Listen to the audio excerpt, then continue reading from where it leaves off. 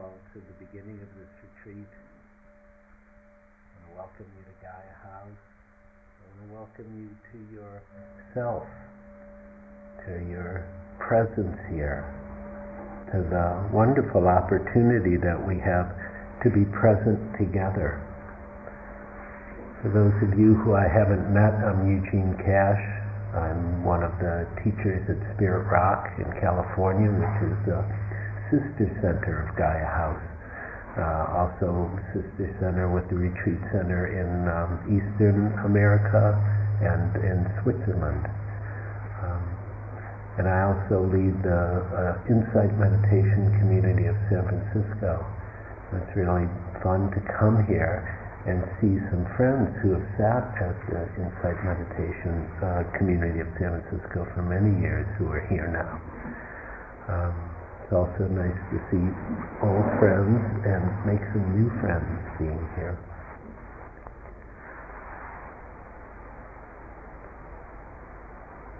How many people here are new to meditation? How many people here are new to silent retreat form? Great. Okay. Welcome. How many people would consider themselves experienced yogis? Let me see. You got to raise your hands a little higher. Great. Okay. And how many people don't know where they sit at all? Okay. I'm really with you there. That's good. Okay. Just gives me a sense of who's here and what we're doing. The name of this retreat is the intimacy of awakening, and it's a phrase that I like a lot. I'll talk about it in some detail tomorrow, but partly it comes from Zen Master Dogen, who said to study the Buddha way is to study the self. To study the self is to forget the self. To forget the self is to awaken or to be intimate with all things. And we'll investigate this intimacy the whole time we're here.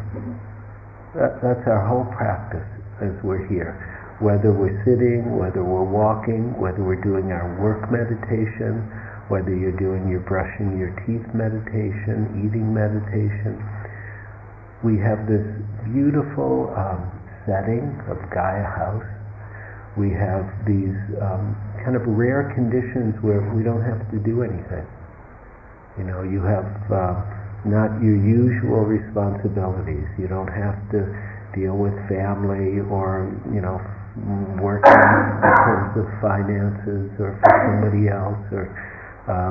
And there's no email, and there's no television, and there's no newspaper, and there's no distraction from ourselves. And so this is what we study moment by moment. We study our direct experience of what we call the self. And as we begin to pay attention to it, we may find that we forget the self, that we find the whole idea of who we take ourselves to be may not be exactly who we are. We'll begin to look at it, and we'll use a number of different themes over the course of our time together to begin to investigate this. The themes, and I wrote about them a little bit, but I'll speak in more detail tomorrow night, and we'll look at them experientially starting now. The theme of being open, or openness, the theme of acceptance, the theme of intimacy. These three main themes we'll be working with.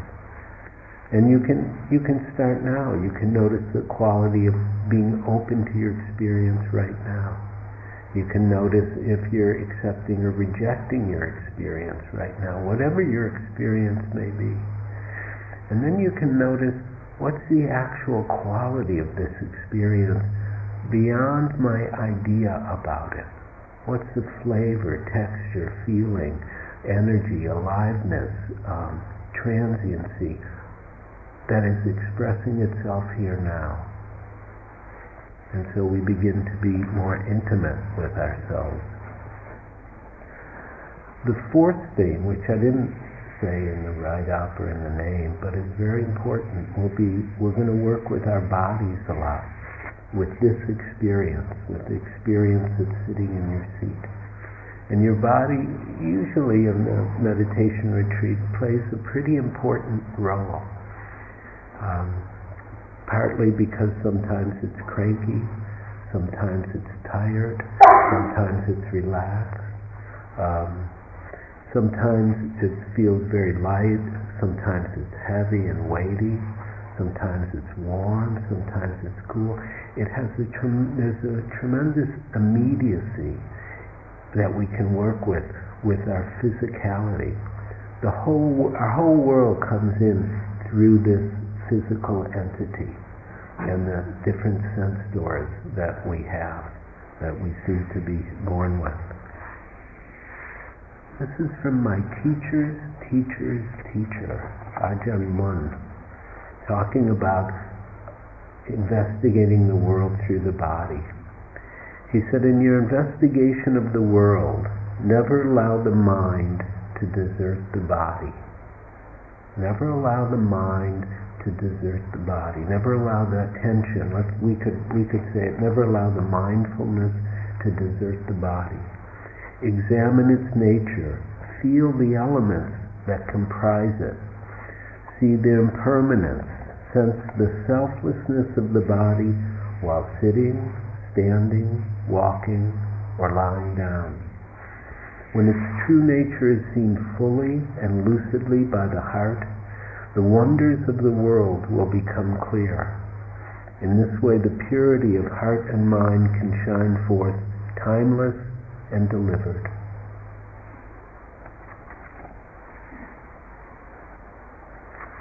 So we have this really wonderful moment to be here. This wonderful moment that we're alive.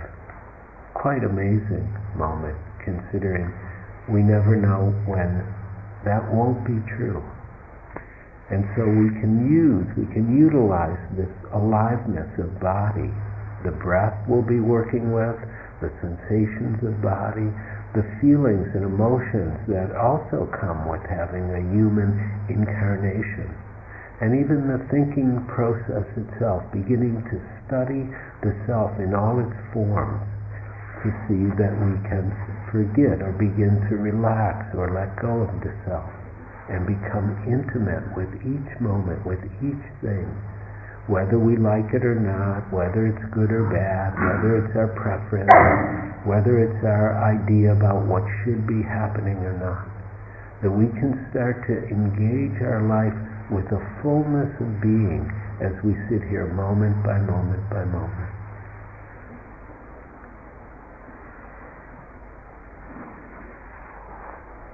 Now, Buddhism, as one of my teachers used to say, the Dharma is vast. The Dharma is vast. There's so many areas that we could study or investigate or practice, so many different ways just to practice. Often there's a lot of confusion about what it is to come to a meditation retreat or how it should be. And people have a lot of ideas and views and opinions that are sometimes wrong views or they're not accurate views, maybe it's a better way to say it, or one's opinion or view about what should happen may not be accurate. And I was reading, do you have Dear Abby here in England? Do you know what that is?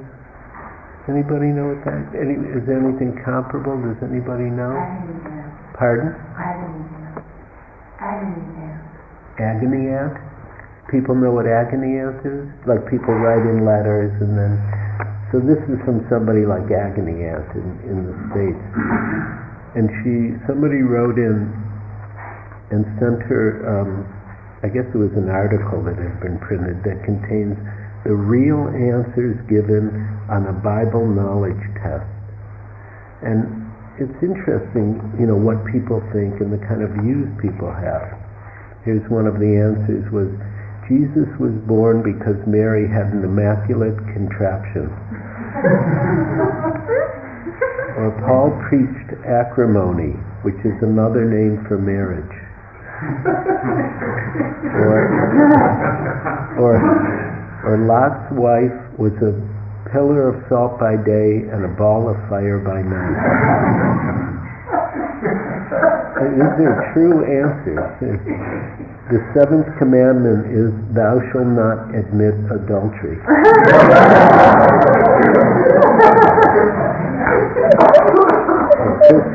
A Christian should have only one wife. This is called monotony. And the Jews had trouble throughout their history with unsympathetic genitals. So I offer this to you partly to a little bit encourage you to let go of whatever views or ideas or opinions you have about how it's supposed to be, or what's supposed to happen, or where your meditation is supposed to go.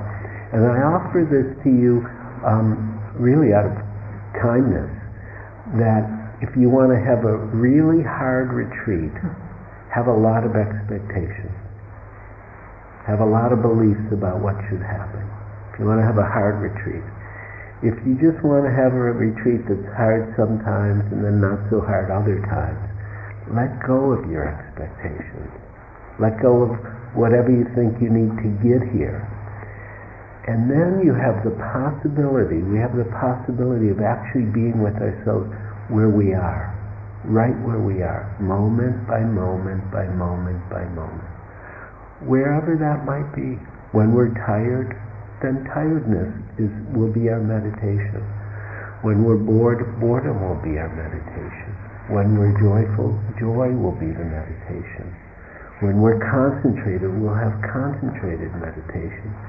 When we're unconcentrated, we'll have an unconcentrated meditation. And the whole time we'll study the human condition in all its myriad forms. Happy or sad, good or bad, pleasant or unpleasant. The richness of this human life is not in any one part. And the possibility for awakening is not in one moment over another moment. It's in any moment.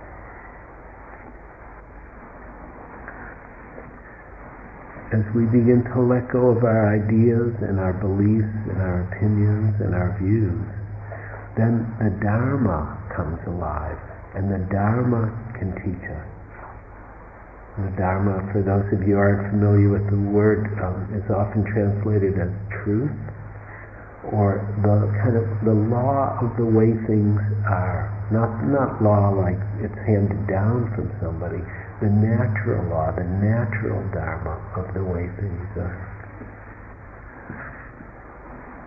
Now, we'll be here for a few days, and one of the questions that comes up and is actually quite important is, how do I make effort? How do I really do this so that I get benefit, that it benefits me? How do I do this in a way that's really skillful so that I maximize this time here, which is a very rare time? It's rare on so many levels. I said a few before, not reading the paper, newspapers, but it's also not interacting on a social level. You're not here to interact. You don't have to be social beings here. We spend so much of our life being social and kind of whatever roles we are, parents or children or colleagues or friends, or those roles are not so important here. The only role that's important is the role of being attentive, of paying attention, of being present, not so much the social roles. And it's not that the social roles are bad or there's anything wrong with them, but we let go of them in the service of illuminating what's here moment by moment to moment in all its intimacy, so that we can become more intimate with ourselves, with our experience, with the essence of who we are. So how do we make effort that's skillful, so that we benefit, we maximize our time, and we begin to illuminate who and what we are? I like to think about, consider, contemplate right effort in terms of a certain level of paradox. I don't know how it is here in the UK, but I know in America, growing up, often people associate effort with tension. Like, I'm going to make effort, and I have to immediately, it's like there's a clenching or a tightening or a contracting. And I like to challenge that idea. I think that to make wise effort is to relax, first of all, and to relax over and over again. And so I think, I believe that effort is not tension, but relaxation is not indulgence. And so here's the dynamism that we're looking at, is this confluence of effort and relaxation, of really a kind of steadfast and wholeheartedness in our practice, with a sense of ease and kindness and relaxation. And how is it to live each moment with that as our orientation while we're here for these 2 days? That you really want to make your wholehearted effort. You want to give yourself to the practice. And when I say give yourself to the practice, partly I mean give yourself to the form, and so the form can carry you.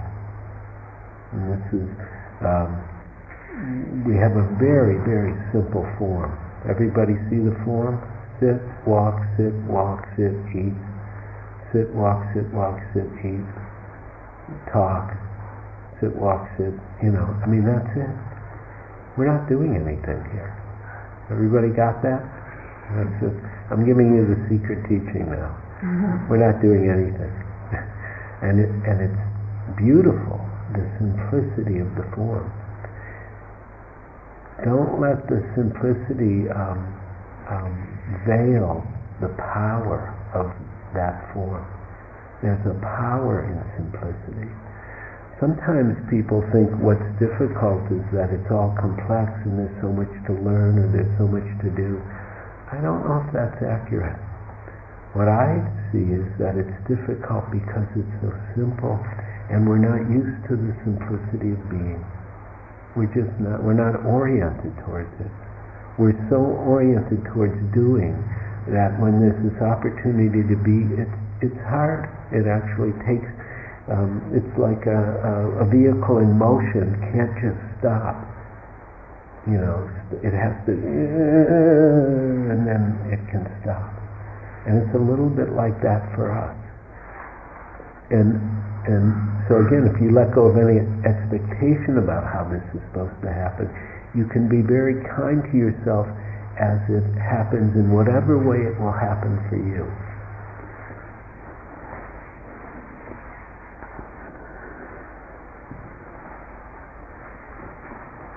So making your effort here, in some sense, means not to get tense. You don't have to strain. You don't have to be harsh with yourself in any way. I haven't seen harshness help much.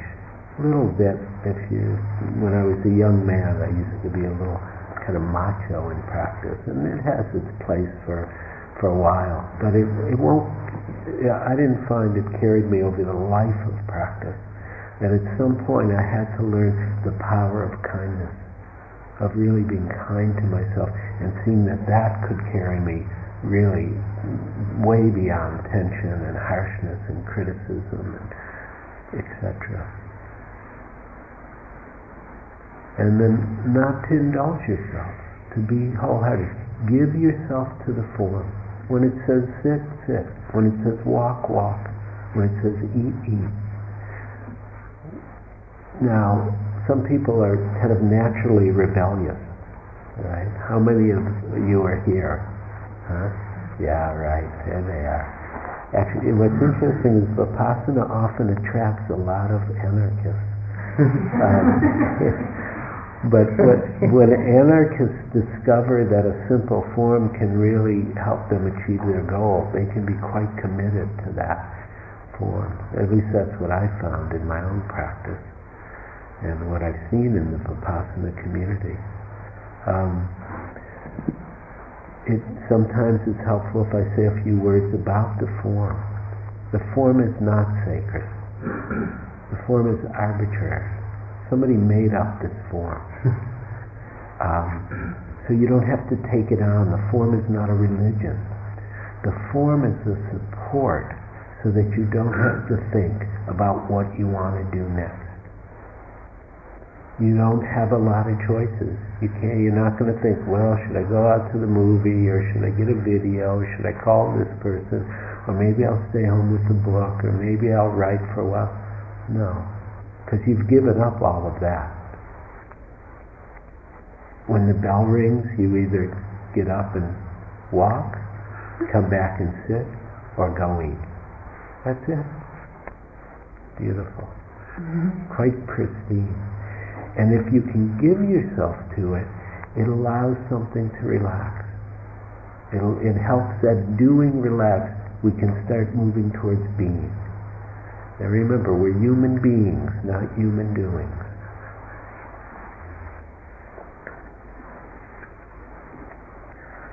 The Buddha, when he talked about practice, and this was at the end of his life when he was dying, he said, make of yourself a light. Make of yourself a light.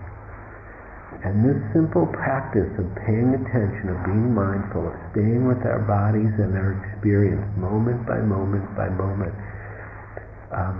has this great paradox. And sometimes I give a whole talk just about this piece, which is that even though it looks like we're doing it, we're not doing it. We do the form, we give our best, sincere, wholehearted effort, but what happens is the practice does us. Now we do make a certain kind of effort, but we can't control almost anything. What we can do is show up for how life is expressing itself through us moment by moment, and illumination happens, starts to happen. This relaxed, open, accepting, kind, intimate attention brings a luminosity of being. It's amazingly simple and amazingly deceptive, because we think we have to do so much. Really, one way we could think about it, we're just unveiling what's already here, what's got covered over. It's like a lamp, it's got a shade on it, and somebody puts some plastic, and then they put a cloth on it, and then it's got dust on it, and we're just letting all the layers come off, and then the illumination shines bright because it's your nature, because it's your Buddha nature. Make a light of yourself may also mean lighten up a little bit. Do you have that expression here in the UK? Yeah. It's really good to keep it light on a meditation retreat. It's part of the paradox of making effort and keeping it light, being relaxed.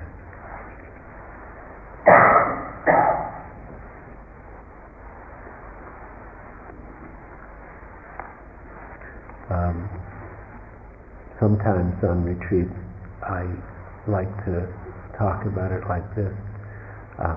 In California, I live in San Francisco, and for many, many years I swam in San Francisco Bay, which is cold water swimming, but you can really do it year-round. It never gets below 45 or so, 46.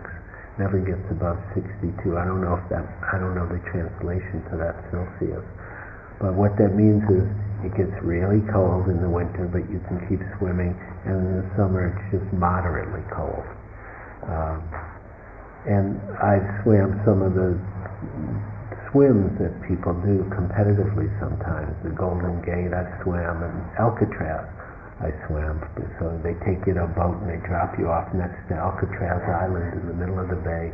That was a prison that they said nobody could escape from because the waters were too cold and the tides were too hard. And so you get dropped off and you swim into San Francisco, and it's a good swim, and it's something to do, you know. When I did it the first time, I didn't train at all. I was just swimming in the bay regularly, and then I decided to do it, and like 3 days before. And I remember on the boat, when they were taking me out, there's a photo of me on the boat, and I look a little like a hound dog, because you wear the swim caps and a bathing suit, and that's all, and the swim cap with flaps. But it's not just the flaps is not why I look like a hound dog. I was actually really scared. And I thought, why did I think I wanted to do this? And some of you may be having that feeling right now of, how did I get myself into this? But somebody gave me a really good instruction about how to do the swim. Somebody who'd done it a number of times. He said, start slow and finish slow. And in the middle, make your push. And that's a really nice way to think about a meditation retreat. Start slow, finish slow, and in the middle, make your push. And of course, on a meditation retreat, to make your push in the middle means to go slower. but there's something in that quality of take it easy, just relax. You'll relax tonight after the talk, go to sleep early, get up. Just show up for things, and as you get some rhythm, and really, really work with being present moment by moment by moment. And then at the end, when it's time to let go, slow down a little. Don't be. I'll even tell you at some point, relax, open up, or whatever, and then we'll be at the shore. Funny, it's the Buddha often used that metaphor for awakening. I just got it, of going to the other shore.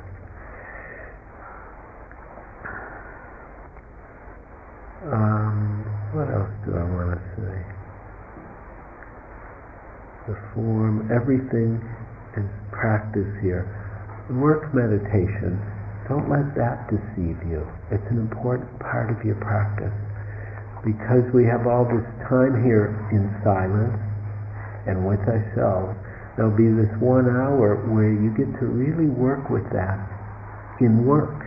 You get to really practice with that in your work, whether it's wiping the tables or, whatever it might be, cleaning a bathroom. Notice what it's like to also give yourself wholeheartedly to the work period. And if you're working with other people, to really only talk if you need to. It's a short time we'll be here. You'll have plenty of time to socialize at the end of the retreat. For now, we're really going to hold silent, and I'll say more about that in a couple minutes.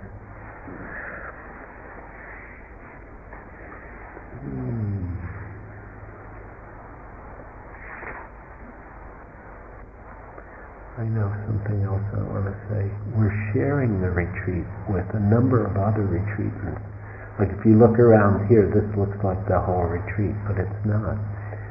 I don't know how many people are in Bodhidharma's retreat. Do you know? You don't know? 10? So there's about 10 people who are in this other wing and who are doing a retreat with Bhikkhu Bodhidharma, who's one of the resident teachers here. And you'll see them, they'll be moving pretty slow. So you don't have to move quite as slow as them, but sometimes you can get inspired just to try moving as slow as them. It's very interesting, lovely practice. And so I like to think of them as part of our retreat, that they're not actually a different retreat. They're just doing a slightly different practice, that we're really here together. And for me, there's something really heartwarming when at Spirit Rock we do this. Sometimes we have 2 retreats at the same time. But really I like to think of them as one. And not only that, there's a whole wing, the Hermitage wing, where people are doing personal retreats. And I'd like to include them, just in our feeling about them, in our sense of inclusion. If you see somebody going really slow and you're going a little faster, let them go. Really respect their pace and their quietness. Some people have been doing a very long retreat, months and months. Somebody was on a year-long retreat when I was here in the summer. I don't think it's over. So let's just include them, both their spirit and their inspiration, as part of our retreat.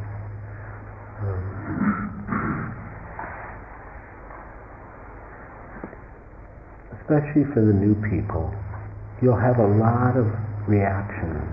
You're going to have sittings that are great or horrible, or walkings that are great or horrible. You don't have to make any final judgments till after the retreat is over. You don't have to assess yourself every 10 minutes or 15 minutes or hour, or just let it be. Okay, it's like this now, that's how it is. It's like this, that's how it is. When it's over, maybe even a day or two, then might be a good time to assess what happened on the retreat.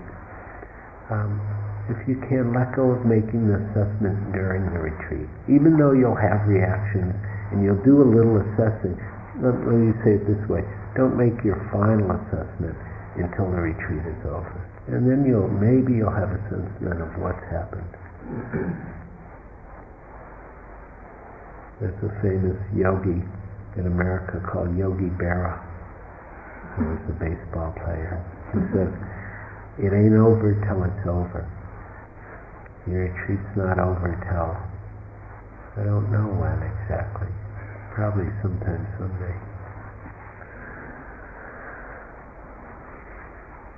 So this is really a little talk to welcome you and hopefully orient you to the form and the sense of being present here moment by moment by moment. And you can just check now. You don't have to go into a formal posture even. Just feel your experience now. Start with your body. What does your body feel like? Whatever thoughts, reactions, ideas you've had to my talk or my words, just feel your body being here. Maybe tired or achy, cranky, relaxed.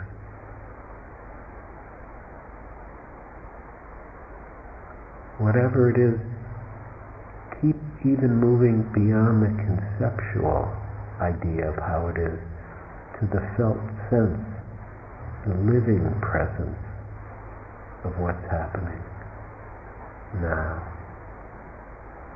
which will ultimately always be beyond words.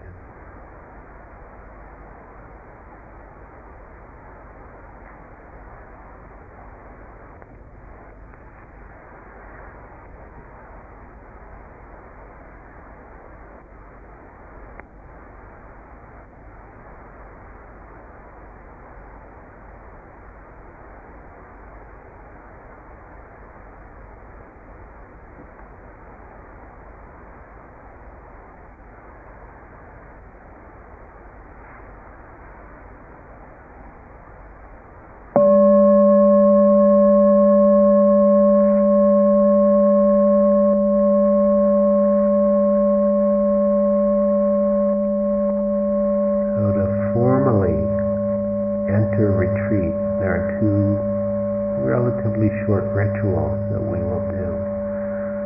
Ancient, traditional Buddhist rituals. We'll take refuge and we'll take the precepts. And these are rituals that create a container for our retreat together.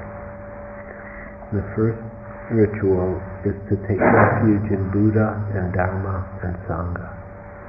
And especially for anybody who's worried about having to become a Buddhist, you don't have to become a Buddhist to do this, or even be a Buddhist, or anything like this. But to begin to reflect on the essence of these ideas of Buddha and Dharma and Sangha, and then see how you can align with them personally, in whatever way works for you. And it's the same with the precepts. So the three refuges are often talked about as being gems or jewels. They're very highly valued in Buddhism. And to take refuge is an interesting terminology, I find. It implies the need to take refuge, or it implies a kind of refugee status. And I believe that everybody here knows what that means, in the sense that we all have a little bit of being a refugee in us. That you wouldn't be here if you weren't looking for what we in Buddhism talk about as refuge. That there's a kind of existential homelessness that we feel, that we're not totally at home with ourselves and being here in this embodied form on this planet floating through space. One of my heroes when I was young was an American jazz musician named Sun Ra. And Sun Ra's he wasn't a commercial musician at all, but his most famous song was called Space is the Place, Don't You Want to Go? And somewhere in that he would say, this world is not my home. And Sun Ra was kind of an amazing guy. But I don't think I should talk about him too much. But I think we feel that often. I think we feel like, we haven't quite found our place. Even if we have a home and a family and everything, there's still something that we're looking for. Something that moves us, a kind of existential dissatisfaction or dis-ease. In Buddhism we would talk about, this is one of the qualities of dukkha, or suffering, this dis-ease. And so refuge is really looking for where is their true refuge? Where do we really find refuge? Do we find it in the things of this world, in the material things? Do we find it in relationship or other people? Or where do we find it? Buddhism suggests that we find it in the Buddha and the Dharma and the Sangha. And very simply, you might reflect on what that means to you. I'll give you some of my reflections. One is that it means that we begin to see that there is a part of our nature that is awake, that is wise, that is good, that is beyond our conditionality, beyond our personality, that is sometimes talked about as our true nature, and that we can begin to take refuge in this. And refuge isn't like we trust in something outside of ourselves. It means no, we begin to trust in something inside of ourselves, something really to the core of who we are. Now we can begin to take refuge in our Buddha nature, into the awakening that is symbolized by the archetype of the Buddha, who sat under the tree, who studied the self to forget or let go of the self, and was then awake, illuminated, free. We also take refuge in the Dharma, in the truth of the way things are, the natural law of the way things are. We begin to see that as we investigate this human experience, we begin to see the various characteristics of what are universal to all humans. Everything changes, nothing is permanent. All sentient beings suffer. It's just part of the sensitivity of being sentient.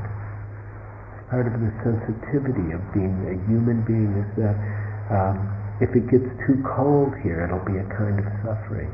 Or if you sit too long, there'll be a certain kind of suffering. Or if we try to hold on to things that are impermanent, whether it's a book or a person or a job or a house or a society or whatever it is, that will suffer. And we begin to see that our whole idea of the self-centered orientation that seems to be conditioned by our society and our culture, and partly maybe just part of the human history even, may not be who and what we are in essence. That the whole sense of self is up for grabs about who and what we are. So taking refuge in the Buddha, taking refuge in the Dharma, taking refuge in the Sangha. This is an interesting jewel. Sangha means often community, or community of Buddha's followers or seekers, or but I think it's important to broaden it a little bit more. My understanding of taking refuge in the Sangha means to take refuge in the unity of everything. That we are not separate in any way, shape, or form in the way we consider ourselves to be separate. We often talk about how we like to go out in nature. Everybody, you notice that? Oh, it's really good to get out in nature. There's a way we really feel like ourselves in nature. We can relax in nature. We often forget that we are nature. All the elements that are outside, all the elements of earth, air, fire, and water, they're all right here. We're the same as a tree or a plant or all of nature. We arise for a while, we appear, we sustain for a while, and then we dissolve, we disappear, just like the whole universe. And we're not exactly separate at all. It's kind of a misunderstanding or a delusion of perception.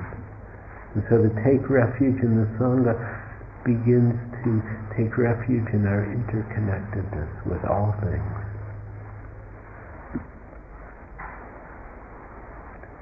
And so I'll say the refuges. I think we'll just do them in English now. We'll repeat them 3 times. This is traditional. Please feel free to join me. And I'll begin, I don't know the homage in English. I'll do the homage in Pali. Namo tassa bhagavato arahato sama sambuddhassa. And it's basically I pay homage to the Buddha, to the enlightened one, to the awakened one. Namo tassa bhagavato arahato sama sambuddhassa. Namo tassa bhagavato arahato sama sambuddhassa. I take refuge in Buddha. I take refuge in Dharma. I take refuge in Sangha. And then a second time, please join me. I take refuge in Buddha. I take refuge in Dharma. I take refuge in Sangha. A third time, I take refuge in Buddha. I take refuge in Dharma. I take refuge in Sangha.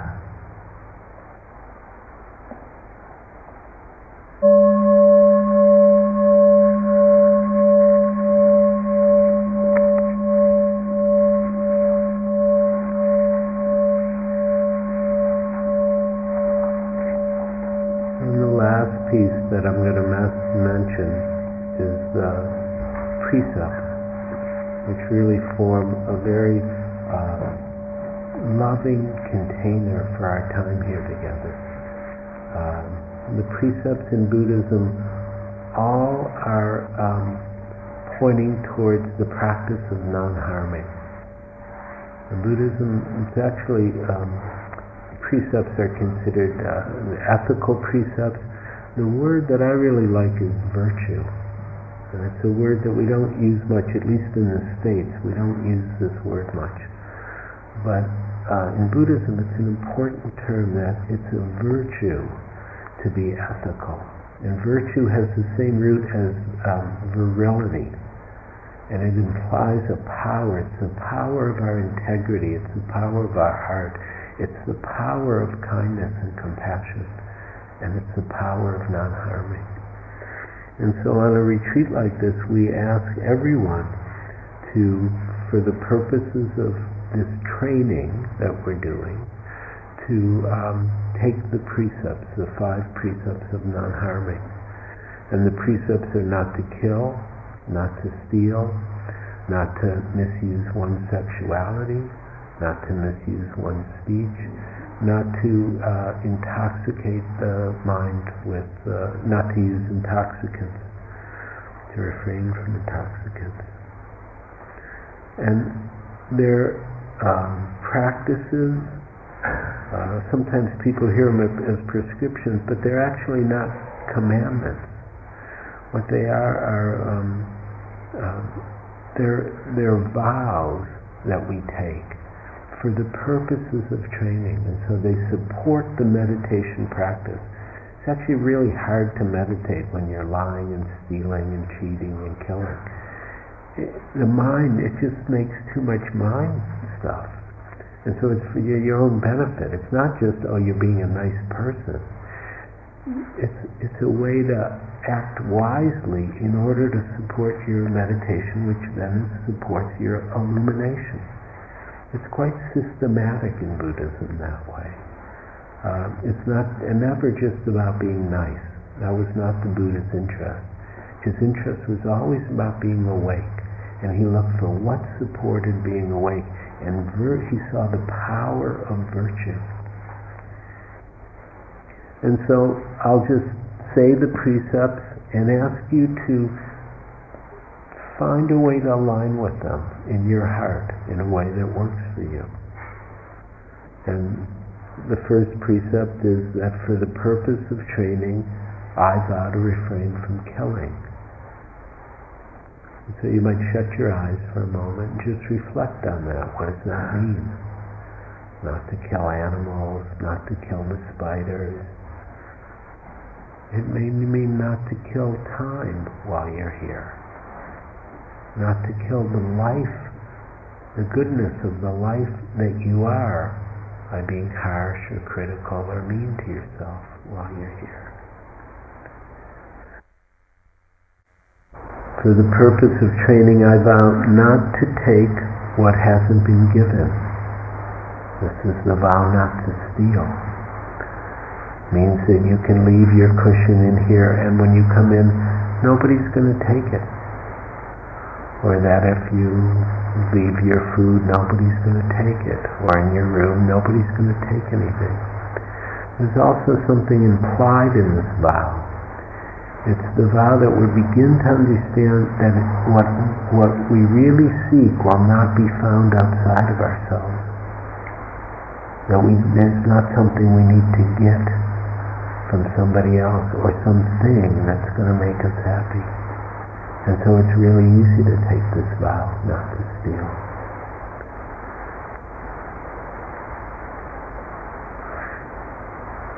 For the purpose of training, I vow to refrain from sexual expression. And really what that means on retreat is that we're not going to act on our sexuality in any way or shape or form. It doesn't mean you won't have sexual feelings or thoughts or fantasies. That's fine. That happens on retreat actually quite commonly. But because we're Sangha here together now, we want to protect everybody's retreat. And so we don't want to infringe or in any way impact somebody's retreat with the power of our sexuality. And so it means you don't make eye contact with people or flirt or anything like that. But it's fine for you to have your own feeling and then to practice with that. Study the self that it sometimes has these energies.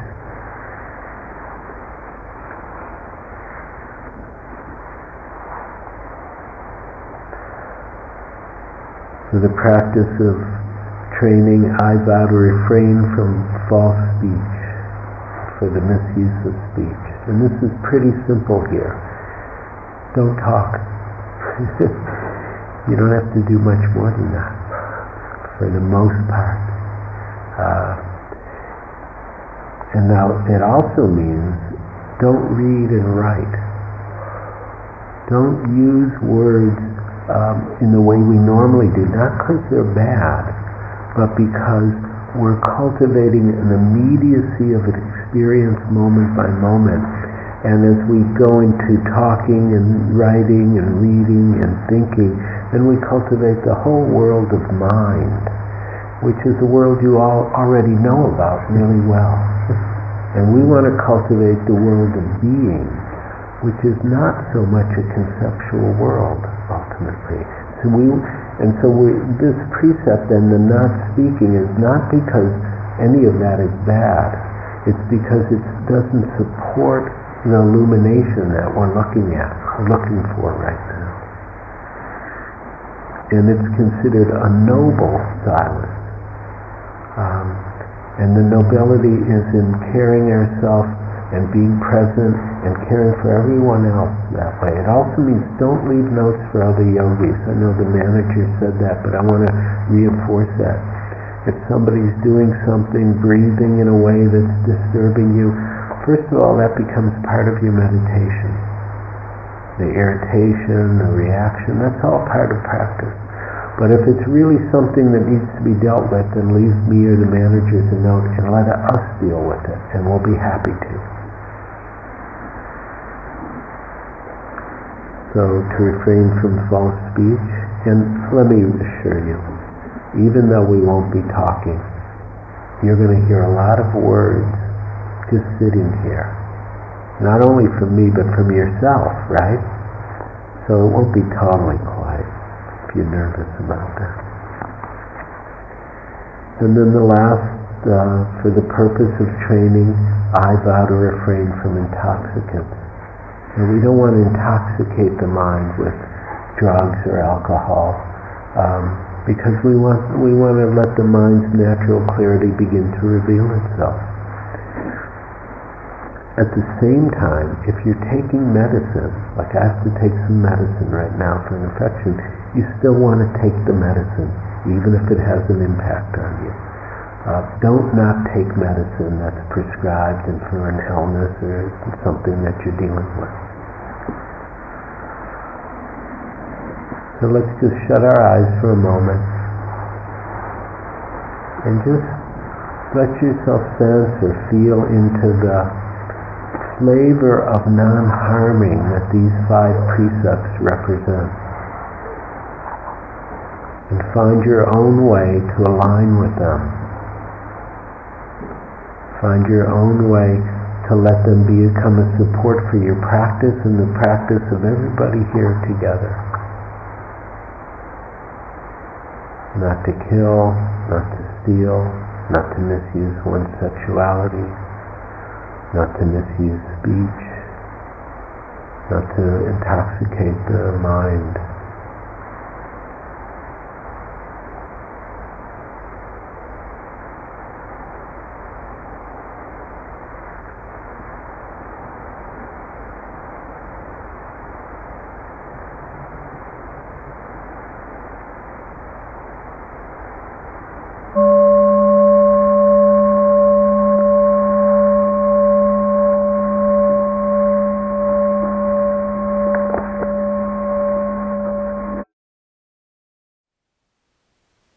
Thank you for listening.